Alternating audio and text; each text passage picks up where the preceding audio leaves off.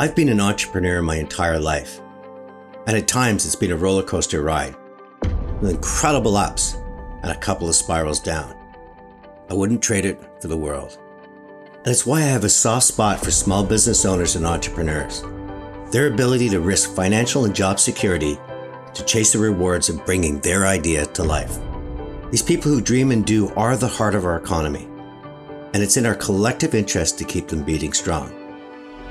From their passion and pursuit comes innovation, job creation, and all the positive energy that comes from those who make things happen. The problem, though, is that only 2 in 5 people who have entrepreneurial aspirations follow through. To change those odds, I want to talk to all you aspiring entrepreneurs about the founder's journey. The Morissette Institute for Entrepreneurship, which is part of Western University, the RBC Foundation and RBC Future Launch, and the Globe and Mail have all come together to create an online course to help turn entrepreneurial dreams into reality. 8 modules taught by award-winning professors that focus on the journey from dreaming to doing. From ideation to finding your first customer, scaling to capitalizing your business, and they even have a module for people who want to chase both profit and purpose, who want to make a social impact. If this sounds like a commercial, I make no apologies. This is the type of course I wish I had starting my entrepreneurial career. If you're interested, go to thefoundersjourney.ca. And best of all, thanks to RBC, it's free. You're listening to the iHeartRadio Canada Talk Network, and this is Chatter That Matters with Tony Chapman, presented by RBC. And to launch the Founder's Journey, I had an opportunity to sit down with Brian Baumler, a Western alumni, in front of a live audience this week. We talked about his journey from hammering nails to hammering out international television deals, and how he and his wife now own 17 businesses. You not only learn about his journey, but also some of the incredible insights and ideas that he's gathered along the way. Very special to be here. Chatter That Matters is about journeys. We're all on different journeys in life. We all hit speed bumps. Sometimes we get hit with a sledgehammer called the pandemic. And today I see a lot of journeys being impacted by this storm and negativity, this sense of impossibility. And I think it's really important. I want to thank RBC for making sure that we tell true stories of people that, despite circumstance, are finding a way to make things happen. And tonight we have a very special individual. He would define what I think people think about when they think about Canada abroad. He's a super nice guy. He's smart. He's intelligent. He's giving. He's caring. He's focused on charities. He's focused on a lot of good stuff. I'd like to bring to the stage Brian Baumler. I wasn't sure you were introducing me after that. Wow. So, Brian, there's a lot we're going to cover, but I think to talk journey and entrepreneur, it would be great if we could go back to your early days and just talk about growing up and what kind of influence your parents had and your circumstances had, and you deciding that you one day wanted to be your own boss. I think, to be honest, I think I'm an accidental entrepreneur. I grew up, with a dad that escaped East Germany under a train with his little sister, and somehow made it to Canada, and actually opened his first business as a Baumler Quality Sheet Metal, an aircraft structural engineer company the year I was born. Took a risk with 3 young kids and opened a company. So, I grew up, being taught that if you didn't get up early and go to work and come home late and work hard and take care of your money and protect your business, you didn't eat. My dad was a very frugal guy, so of course when I started my first construction company, I borrowed as much money as I could, and I bought the biggest, badass truck with the shiny wheels and the tailpipe and the stereo, and I put my name on it, Baumler Quality Construction. My dad pointed at the truck, and being a frugal guy, I thought I'm in big trouble now. And I said, listen, Dad, it's all about image now. If I don't look successful, nobody is going to want to do business with me. I have to put that image out there that I'm doing well. And he said, no, that's my name. Don't it up. and that was my introduction into, my mom piped in immediately after, and she said, and you keep your nose clean. And what she meant by that was show up when you say you'll be there, do what you say you'll do, cash the check, pay your taxes, and you can sleep at night. You don't have to look over your shoulder. Those 4 points are really the key to success to any business. Growing up, by the time I was 12, my construction empire was like snowbanks and pillows on the couch. I understand you built your first cottage as a young teen. My dad, again, was that guy that if it was time to re-roof the house, he'd buy the shingles and read the instructions, mess it up, reread the instructions. He was German, so he'd re-engineer the instructions a few times. And we would do it, and it was trial and error. But at the end of the day, the lesson was the roof is going to get finished properly. It doesn't matter how hard it's going to be. It doesn't matter how long it's going to take. It doesn't matter how many times we have to read the instructions, talk to roofers, watch the videos, read the books. The roof will get done. And we did, we started building a cottage. I was about 10 years old. And you kind of parlayed that into, I don't know if it was just shaking down your neighbors or the neighborhood, but you became the local handyman. It was. I was offered a job pumping gas at the Sans Souci Island Marina. And it was in exchange for, gas in my own boat and ice cream and $5 an hour. And I thought about that, and I thought, well, I can do better than that. So at 14, I opened a little company with a friend of mine. It was a business card. It wasn't really a company. CRA may want to have a chat with me about that. It was the Moon River Handymen. And we had a tin boat and a 15 horsepower engine, and we started picking up garbage. We could make $20, $30, $40. We were going to be rich. And that turned into pick some lumber up for us for some contractors building. And that turned into carry that lumber up for us. And then it was measure and cut that and then pound a nail in. A few summers later and 5,000 hours later, we were, building hand-cut roofs and what have you. So it started something. Let me parlay that. Parents teaching you about being frugal and sort of your 4 principles. Starting your own business. Do you think that's something we're missing now in society with kids, that we're not encouraging more entrepreneurial activity, kind of like sing for your supper versus here's $5 and go to the movies? You look at it differently when you are the entrepreneur and you do have the motivation, because the world does need employees, right? So as an employer, you don't want everybody to get the secret. You don't want to give away the secret to everybody. But at the same time, I think entrepreneurial people in small business, they spread wealth. They don't have that wealth going into singular large corporations that own everything. I think they spread wealth. They treat their employees better. They grow. They have the ability to scale. And certainly they're more creative. And I think, with our children, they've grown up again, seeing a number of businesses and the effort that goes in is equal to, or hopefully not quite as great as the reward that comes out. You have to put effort into something if you want to get that return. The younger you are in your teens and your 20s, risk it all. You have nothing to lose. Mm-hmm. And they need to be taught that. Risk it all, get out there, try it. Your 30s, build your wealth a little bit. Your 40s, start to think about getting a little more conservative. But in your 20s, certainly you have nothing to lose. So what gave you that appetite for risk? Because, you went to Western, you did a poli-sci degree. I did. And you then went to really work for an air cargo company, pretty secure job, doing quite well. But you decided to sort of become your own boss. What gave you the appetite to step on a tightrope saying, I can do what I learned to do at 14 instead of pump gas, carry lumber? I think I'm just not a good employee. I didn't want to be told when to show up and when to leave and what to do. There's a gentleman that works, it's now Cargojet, believe it or not. It was Canair Cargo at the time. It was a freighter service that was based out of my father's hangar at the airport. And I got a job cleaning airplanes and loading things at night on a forklift. And this is all the while still building and constructing and doing renovations. Jamie was one of the VPs. And I said to him one day, I had moved to Vancouver and, I was prepping to go to law school and all this kind of craziness. And I said to him, listen, all your airplanes are flying to Vancouver full and they come back empty. Why don't you let me sell ocean cargo at a discount to get it there 3 days earlier than the trucks? These are things I lay awake thinking about at night. And I just want a 2% commission on the sales. And he said, you're not a sales guy. End of story. And the very next day I opened Westpac Cargo International. It was a cargo brokerage company. We bought all the space on their airplanes on the way back to Toronto. And, I didn't have to show up at work when I was told to. And we did very well. For me, it was really a matter of laying awake at night thinking of different ideas and putting action into them. And it's like fishing. My dad had a great fishing analogy as a kid. And I hear it from friends now when they say, oh, you're very lucky. All this stuff just kind of fell into your lap. But they're the same friends I would fish with, and they throw one cast and say, there's no fish here. Let's go. The guys you see come home at night with a boat full of fish, they're out there at 5 a.m. and they come back at 8 p.m. and they've cast every inch of every shoreline. I always say the fishermen and the farmers are the ones that will survive any business storm. A lot of kids today, they're handed a bag of seeds when they finish school, when they graduate, whatever it may be.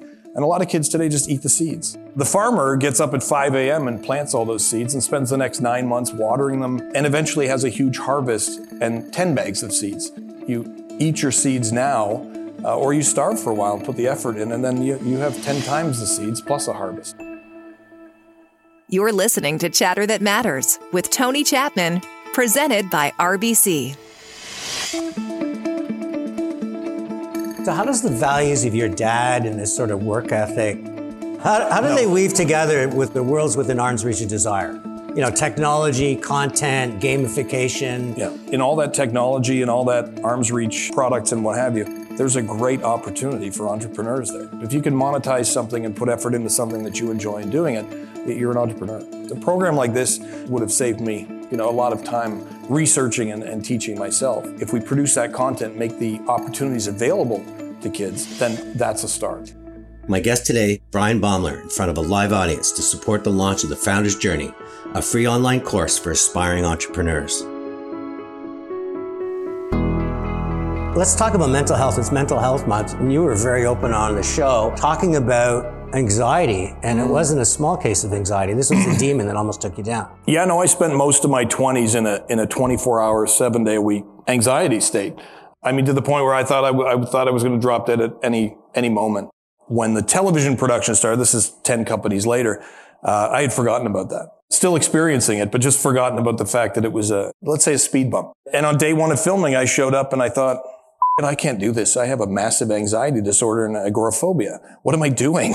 It really was that mindset of like, well, I guess I'm just going to, I'll just feel like I'm about to die and we'll see how this goes. And I just had to kind of fight through it. It was in retrospect, the very best exposure therapy that anyone could ever have. I remember walking into the very first home show that we did. Now we're partnered with Marketplace Events and the Baumler Approved Network, home shows across the country in the U.S. But I show up at this home show for peanuts. And, 10 years prior to that, I would have paid $5,000 to get on stage and talk, well, not to get on stage, to have someone on stage and talk to 5,000 people and advertise my business. And here I am being paid to walk on stage. And as soon as I walked on stage, I had tunnel vision. And the only thing I could see was this one very angry looking lady in the front seat. And I didn't even know what I was saying. All I thought was she hates me for an hour. And she was the first one to come up and say, it was wonderful. I love you.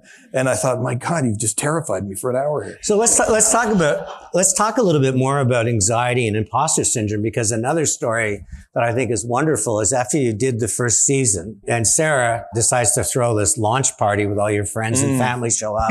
Everybody's so excited to see it. The show airs. What was the first, you whispered to her and said what? We were actually sitting at a bar in Oakville side by side in two big recliners in the show. Everyone with champagne bottles popping and high-fiving. And I leaned over and whispered in her ear, that was the worst thing I've ever watched.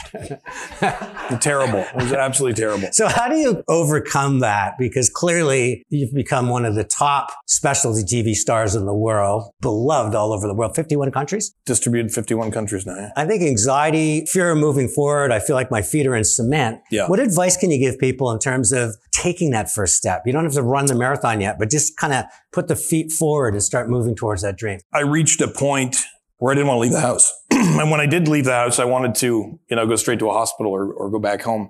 And I finally decided if I'm going to drop dead, I might as well do it in a nice car, or on a yacht or something like that. I think actually when Quentin was born, our first child, that's when I realized, I really don't have a choice. So how did your father relate to that? I mean, somebody that escapes hiding underneath a railway car probably doesn't have a lot of sympathy for mental health. For an anxious kid. So I mean, how did you come to terms with not disappointing him, but realizing that this was something serious? My dad, despite all of that, is terrifyingly calm. I stood beside him in the ER after a heart attack. He says, well, these things happen. and I thought, my God, my heart rate would be 400 thinking now I'm going to have a heart attack any day. We're a little different in that way, but he was very supportive, and he kind of came out and he said, hey, this is the backpack you get to carry, just keep carrying it. I've had the pleasure of interviewing you and Sarah together, and it's one of my favorite interviews because we're rarely in the same room. You actually weren't that time. I think one of you was in Barbados and one was in Florida, but the beauty of the remote thing. But I love the way you play off each other. But as you talk about 20s is a time to risk it all. Right. But when you start having a family, mortgage payments, responsibilities, I start thinking, I just had my first grandchild. I'm thinking 100 years out with the planet. I didn't know you were that old. Yeah, thanks. Does risk change as you start inheriting responsibilities and how society's norm is? You're supposed to be working 9 to 5. You're supposed to take care of the children. Where's your husband? He's never home. Yeah. And of course we were living in Oakville. Sarah's sister was married to a penny loafer and chino and collared shirt guy. And I still remember showing up in construction boots and torn jeans and the look of terror on her family's face. We talked about when when to have kids and when we were ready to have kids. And was it, when we owned the house, or when was it when we paid the house off and we had a secure income? And Quentin he just arrived. I guess it's now. That was when I opened our second construction company and said, that's it. Here we are. I felt there was more risk in being an employee because I couldn't decide when I was fired. I couldn't decide when I was replaced by a robot. I couldn't decide when the market turned and I had to pivot.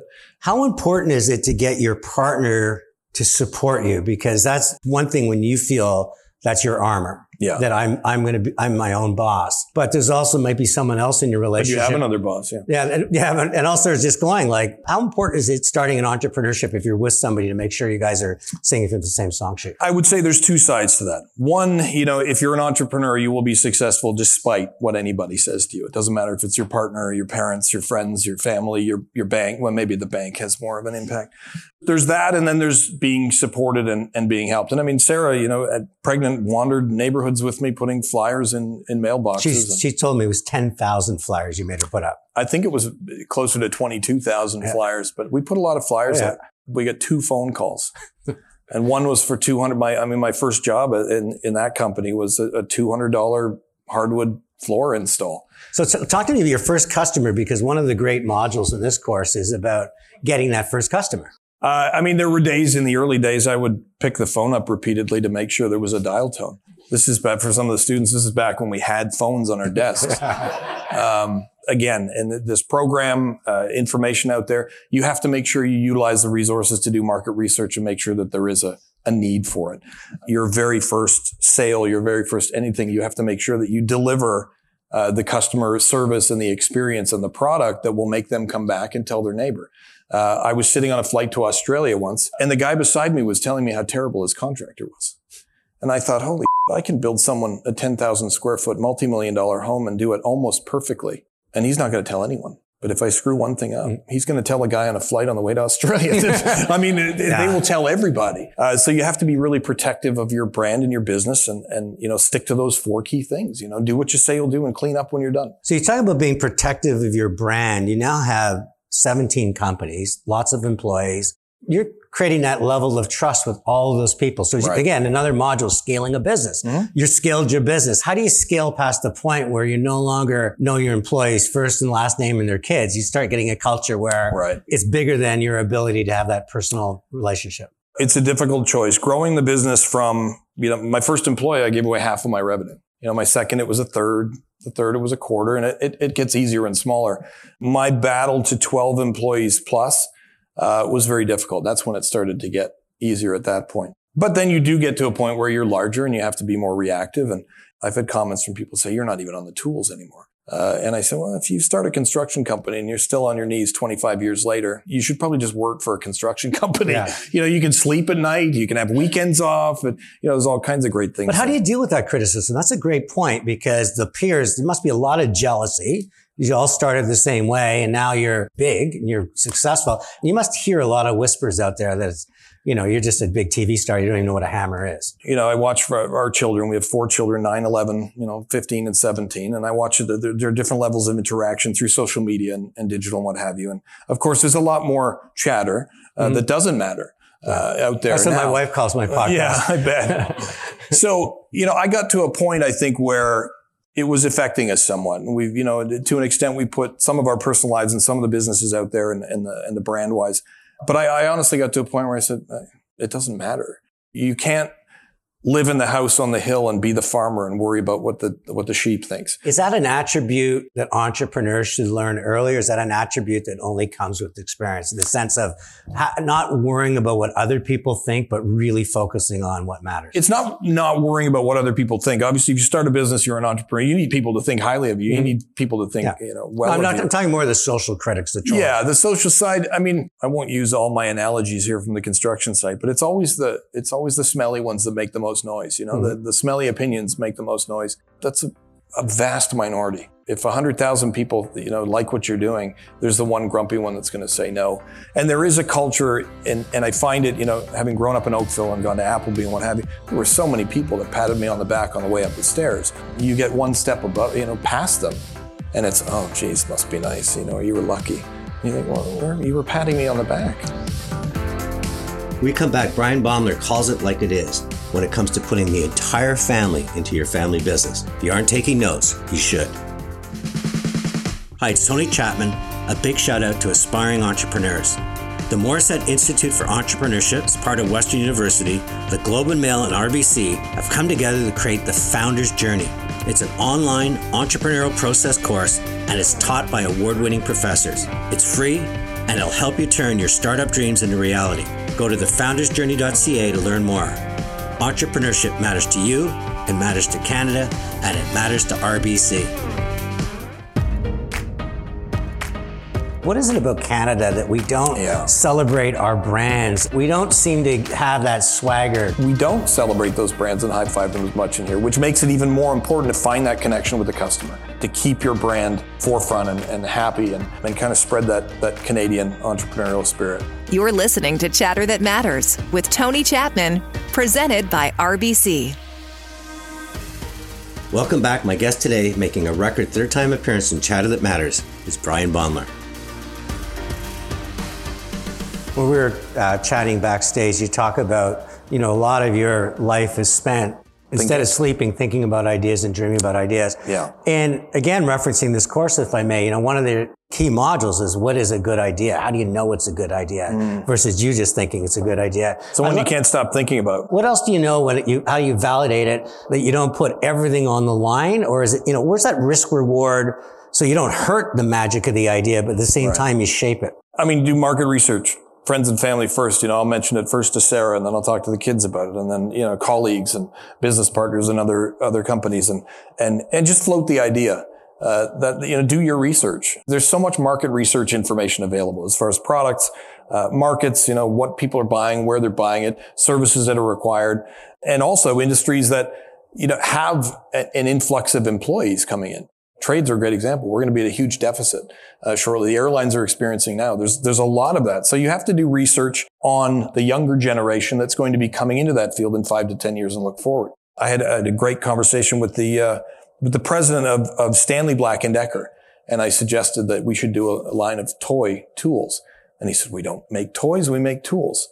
And I said, "Well, that's funny because you're paying me $250,000 a year to represent your tool. And my kid wants Bosch tools because he's got a set of toy Bosch tools." So you need to farm. You need to go to that generation before and do your market research and say, what are these kids going to want in 5 to 10 years? Who's going to be available as a workforce? And you have to really think about all of this stuff before you put that idea down. And you have to gauge, again, your risk based on your age, your current responsibilities, your financial ability. And you have to put all that together. When you talk about your relationship with Sarah, are you always on the same page, or do you find the differences you're make married. you better? We're always on the same page. She always agrees with me. It's amazing. No, a lot of ideas I throw down. Sarah looks at me and says I think that's crazy. And my answer is, you're not my target market, based on my research. Interestingly enough, approaching the network. I love this story. So, you're hammering nails and kind of pissed off that your competitors are getting some free exposure on TV. Is that how it started? I was sitting on the couch, watching television. I still had an air cargo brokerage company. I was, in the trade. We were doing renovations, and I'm sitting watching this show, and I see a plumber walk in, and the host says, "If you need plumbing done, this is the only plumber in the world that can do it. Any other plumber will rip you off. This is the only plumber in the world that can install a toilet for you." And there's his name and his website under it. And I thought, holy shit, this guy did 3 hours of free work, and he just got $1 million worth of advertising on this show. So the wheels started turning, and I emailed a production company that was developing a new show. I still have the email. And it was very simple. It said, "Hi, my name is Brian. I own a construction company. I've got 6 employees. 5 of them have all of their teeth. 4 of them have faces you could show on camera. 3 of them are sober most of the time." I said, "But, all of them are very good at what they do. We work our asses off. We'd be happy to come down and do all of your construction labor for the show for free for 3 months in exchange for the advertising on the show." Being high anxiety, I thought, I don't want my face. I don't really have a TV face. I didn't want that part of it. I wanted the advertising and leverage that as a vehicle to grow my construction company. I wanted to be the plumber. Yeah. That all backfired and turned around and said, "How would you like to do your own show?" But how did that happen? We had quoted a job in Oakville, a $750,000 job, and the homeowner said, "You're crazy. That's way too expensive. I'm going to do this myself." And I said, "Okay." And then he said, can I get the name of your demo guy? I need your framer, your plumber, your electrician, and I said, that's not how it works. And we fast forward 6 months later, he's on the phone in tears. And he says, we failed inspection. We don't have permits. The place is a mess. The framing's all wrong. Come in and take this job over. And we requoted it. And now it was going to be, closer to $1.25 million to go backwards. This is when I got the call back from Frank, who's my current partner in a production company, and said, hey, we want to come down and meet you. And I said, well, I'm working on this site right now. Come on down. And I was expecting 5-ton trucks and generators and giant lights. And I was expecting a Hollywood film crew. And just this nerd with a little camera got out of a Hyundai with an assistant. And he came up with a digital camera and he said, tell me what happened here. I was just me. And I pointed to home. I said, Bonehead here thought he'd build his own house. And he effed it up so badly. He called me 6 months later in tears. And now I'm going to charge him double to fix it. And they panned to him and he just went, yeah. So Frank immediately said, I think I've got what we need. And he left. And I thought, oh no, I swear, I swore my gut was hanging out, or I had 3 chins, or, something, I'm ugly, whatever it was, I screwed this up. And 2 weeks later, I was sitting with Anna Geeson, who was the head of content at the time at Alliance Atlantis. And she was sitting behind her desk and she had a very thick contract. And she said, how would you like to change your life? You're going to give me work to do. You're going to edit it to make me look perfect. You're going to broadcast that to my target audience, and you're going to pay me. She said, yeah. And I signed it and shook her hand. And she said, normally people take these to their lawyer. And I said, but you're $1 billion. What are you going to do to me? I mean, what am I going to do in defense? Yeah. I said, let's do it. And that first year of Disaster DIY, I made $32,500. I could barely pay my mortgage. I could barely buy food. I could barely put gas in my truck, but I was on television. Yeah. Fast forward 2 more seasons and we doubled it to 26 episodes. I had no time to capitalize on the marketing I was getting from the show. We got 1,000 emails a week to build houses, do renovations. But I was working literally 6 or 7 days a week, 20 hours a day, filming and doing the work with my crew at night. After 3 years, I said, I can't do this. We live in a dump. And Sarah used to say to me, we live in this 1950s bungalow full of mold. And you're the expert on TV. Isn't that a little embarrassing? And I had said, don't worry. They had a celebrity bus going by. Yeah, there's where Brian Baumler lives. Don't worry, I can fix it. And that's when I said, I need to take some time off and I need to build my construction business and focus on that and our house and what have you. And this is when I had started to understand the production business a little bit and the value of advertising. And I know you don't have to share numbers, but often entrepreneurs, we get success and we get blinded by success. But what I really like about your story here is you started to understand where the value was. They were making millions of dollars in advertising. You couldn't put gas in your tank. How did that change for you? What did you do to put it more a value exchange that everybody felt good about? What I started to do is, and I think any entrepreneur, you open one business and you realize there's an opportunity here. If you're in one business, you don't have to be a one-trick pony. I see all the time and I hear all the time, and I'm very careful not to make political. I'm very vanilla on social media. Let's put it that way. Because any little comment, it's like, what, celebrities shut up about politics. Yeah. I have a degree in political science. But, I don't just bang nails in. And you have to realize as an entrepreneur, you are not a political science. You are not a business major. You are an entrepreneur. That's everything. You have decided to give yourself the skills and tap the resource to learn everything about everything. You cannot be a one-trick pony. And, having had the handyman business and the air cargo brokerage business and the construction business and then into the production, I said, well, hey, here's another opportunity.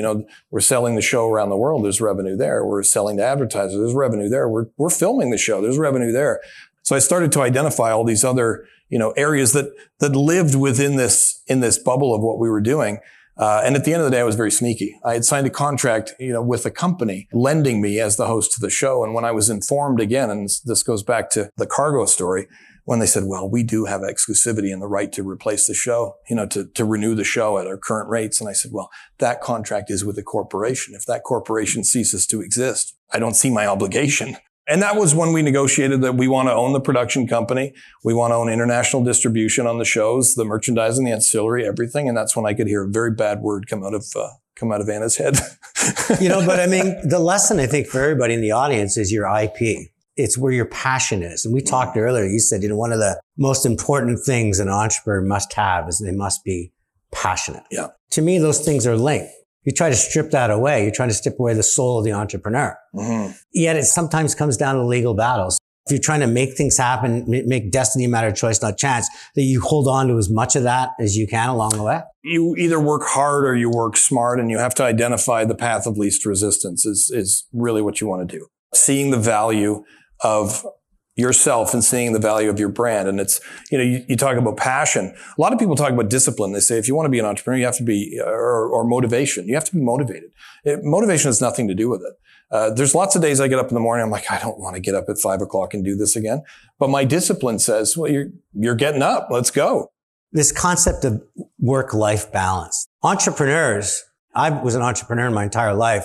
Balance just didn't exist. Is there a secret sauce? A secret sauce. I wish there was. There is no algorithm, for balance is a fallacy. Balance doesn't exist.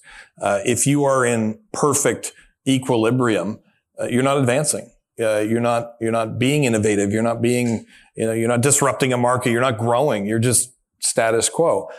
So when people ask Sarah and I, how do you do this work-life balance? The answer is there's no balance. When I hear someone say, I'm going to put 110% in this, I think, well, you've never really given it 100%, have you? Because that's all you've got. You have 100% of your time, your energy, your focus, your resources. You have to decide where to spend those percentage points. When you're married and you have children and you have a number of businesses and employees, and ideas and hobbies and free time that you want to have, you have to decide where you spend what. If I spend 95% of my time buying Sarah flowers and going on vacation, my business isn't going to do very well. My kids are going to be lonely. If I spend 95% of the time with the kids, I'm not going to be able to afford to feed them, and I'm not going to be married. If I spend 95% of the time at work, Sarah's going to have a new husband and the kids are going to have a new stepdad. And you have to really look at these things and identify what needs focus right now. My CFO and I have weekly green, yellow, red meetings. Green is we don't really have to talk, which are a lot of weeks. Yellow is there's some stuff we should talk about, and we need to react maybe next week. And red is we're getting on the phone today and we're going to solve this issue right now. And interestingly enough, I developed that from this history of anxiety. I had a thing when we started filming, and no matter where I am, I can't handle dis-ease in the room. If two people over here are arguing, I would have to stop all of this and say, let's hug it out. Let's figure it out. You two. Let's just figure this out. And now we can all move forward. And it's the same thing. You have to decide where those resources are spent. And if there's an issue, you need to push more resources that way and say, there's no date night this week. The construction company's on fire. Kids are doing fine in school. So I need to put 95% over here and just move it around. So you cannot find this balance point and set that center of gravity. For an idea person though, like you, which has just got this insatiable appetite, your eyes shining, your heart's beating. Is it hard for you to take usually at a very high rate? Yeah. But is it hard for you to take a step back and deal with problems and issues as opposed to going, I just want to do the next new thing? Again, it's part of that reactive thing. And if it's an issue that's in your way of progress, it is of more importance than the progress. Remove the speed bump. Don't just hammer over it and damage something. That's the way I look at it. So it's part of that advancement, process is dealing with the current issues. And if you lose touch of that, once you get to a point where you have 15, 20 companies or you're scaled across the country, you lose touch of that and you lose touch of your entire business and everything folds very quickly. So.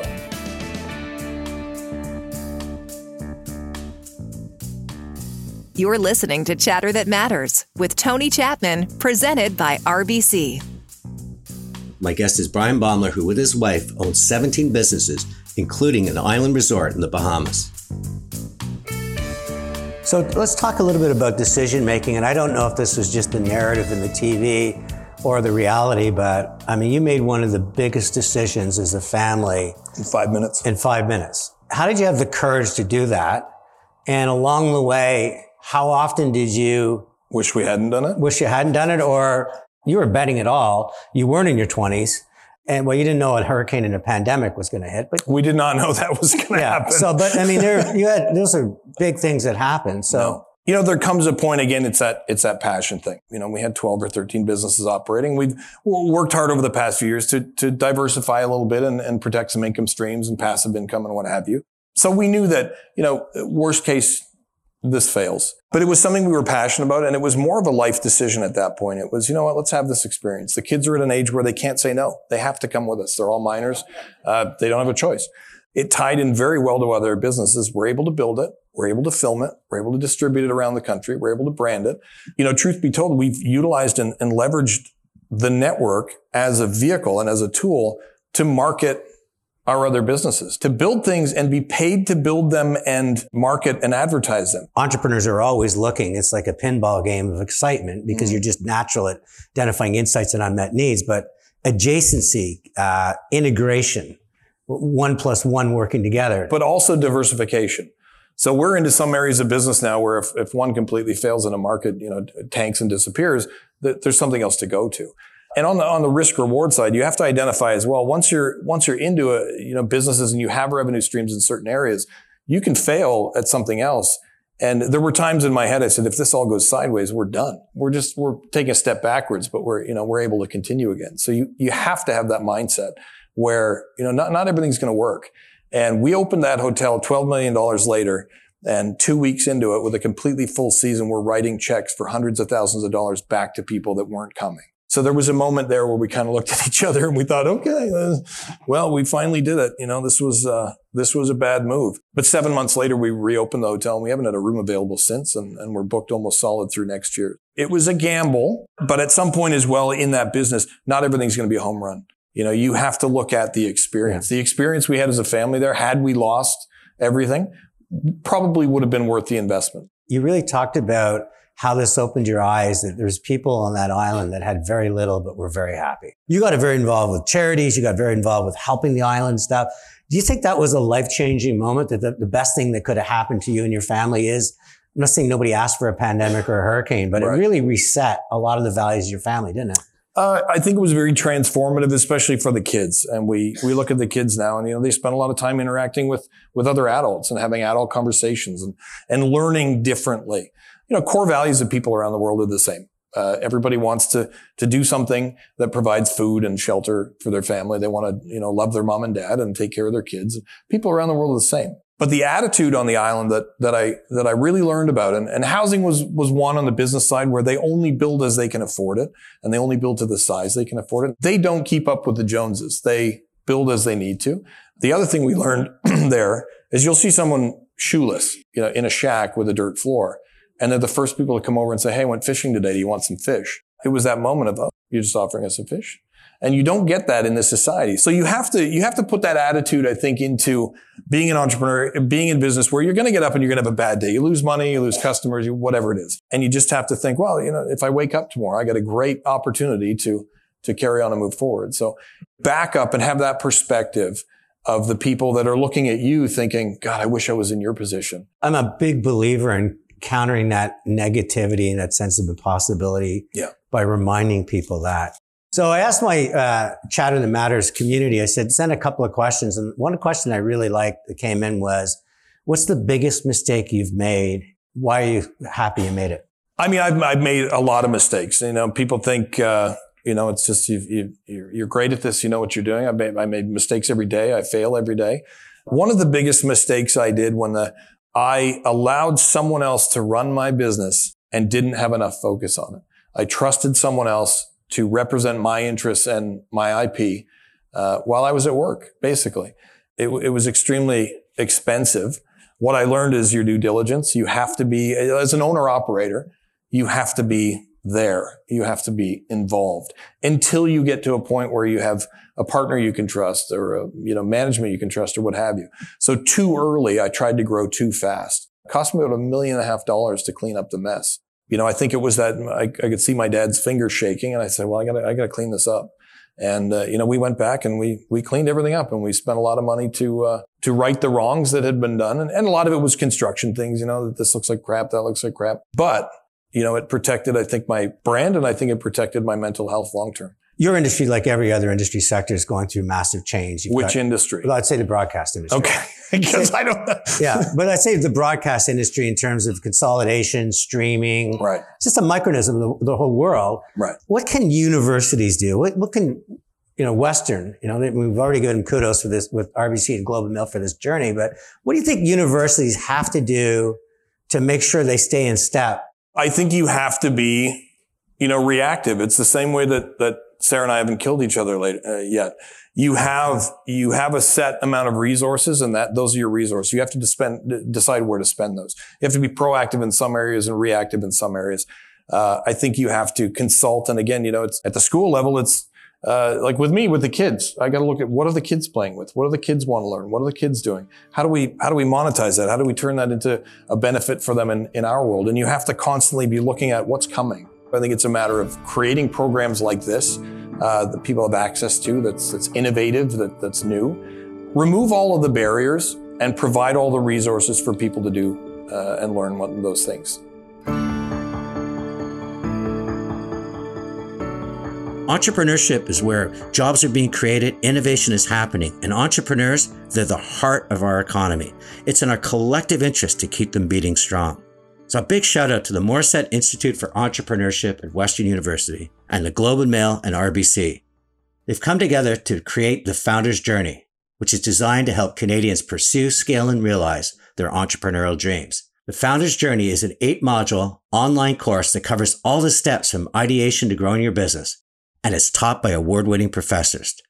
And to hear more about what you can expect, here's Eric Morse. He's the Executive Director of the Morissette Institute for Entrepreneurship at Western University. What can we do to help increase the success of entrepreneurs across our country? We'll teach you how to go out and talk to customers and help you shape kind of your solution to that problem. We'll help you get the business up and going and find your first sale.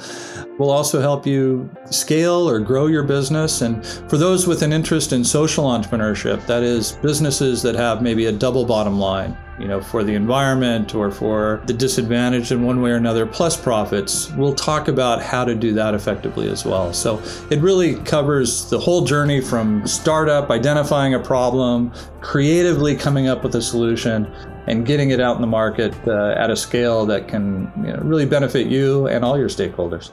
The Founder's Journey. You can find out more and enroll at thefoundersjourney.ca. And these courses are free. Why? Because entrepreneurship matters to you, to our economy, to Western University, the Globe and Mail, and to RBC. My dad always had a saying, if you were driving slower, you wouldn't have gotten in an accident. And I said, well, no, if I was driving slow, the guy T-boned me, he said you wouldn't have been there. Luck is a factor, for sure. You can outwit luck. Everything is lucky. Even bad luck may keep you out of the path of something worse.